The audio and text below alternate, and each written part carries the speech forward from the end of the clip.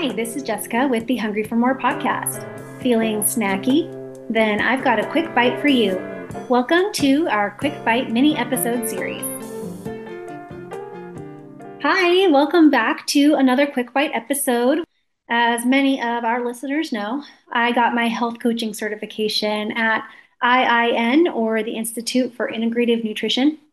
And one of IIN's main concepts that they teach around is a concept called primary food. So many people want to change their eating habits, but they struggle to maintain changes or to see the results, even if they do successfully make a change. And a big reason for that is issues with primary food. So, what does that mean? What are primary foods? You can think of primary food as everything you need to fill you up in your life that does not come from your plate. So, in other words, you can think of actual food and nutrition as secondary food. So, some examples of primary food are love, friendship, family, passions and hobbies, career, finances, health, spirituality, physical activity, play, joy, your home life. If you go back and listen to our episode, one of our first episodes, it's called Hungry for a 10 out of 10 Life.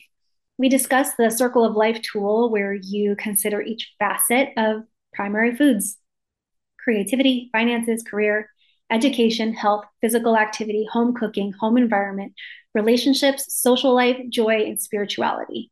Those are all the pieces of the Circle of Life. And you can rank all of those pieces on a scale of 1 to 10, where you feel that you are at with each of those areas in your life, and determine which areas of your life need a little extra love, a little extra effort, a little extra attention.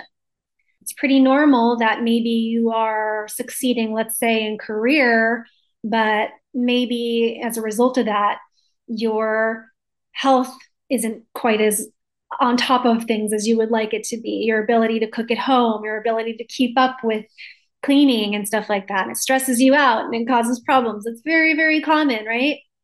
So sometimes in some areas we're strong and in others we're a little weaker. So those pieces of your life that I'm talking about that might be lacking, they can have an impact on your health goals, the quality of your life, your general happiness.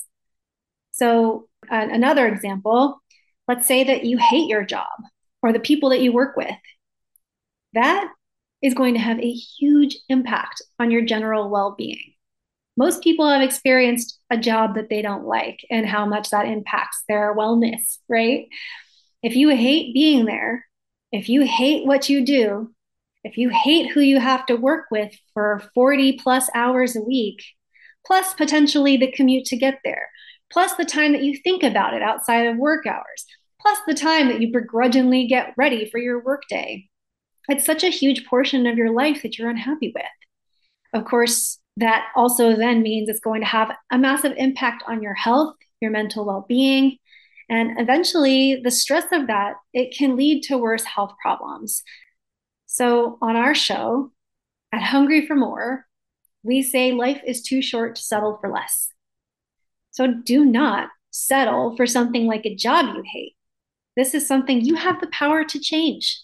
The path to get there, it might be simple, like updating your resume and applying for new positions, or it might be more complicated or difficult, like you need to go back to school to qualify for what you want to do. Or maybe you don't know what you want to do and you need to spend some time thinking about that, journaling about that. What are you good at? What makes you happy? At the end of the day, the steps don't really matter. If you're unhappy, it's time to take a step toward change. I would say that the example of a job, as much as people struggle with that, that's a lot simpler than perhaps an unhappy marriage, or, you hate the city that you live in. You want to move closer to your family, but your partner doesn't want to leave the area that you're in. Obviously, there's much more complicated examples than a job that you hate, but it's a simple example. So I hope that you understand what I'm saying. At the end of the day, an imbalance in primary foods, it becomes very hard on you in your life, and it starts to manifest in different ways in other imbalances. Of course, it does. That makes sense, right? So, I want you to take a few minutes and consider which primary foods I mentioned that might be out of balance for you in your life. What is one thing that you can do to help improve this potential hole in your life?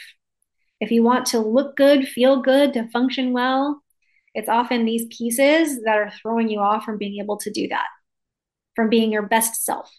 Don't be hard on yourself when you're reflecting on primary foods.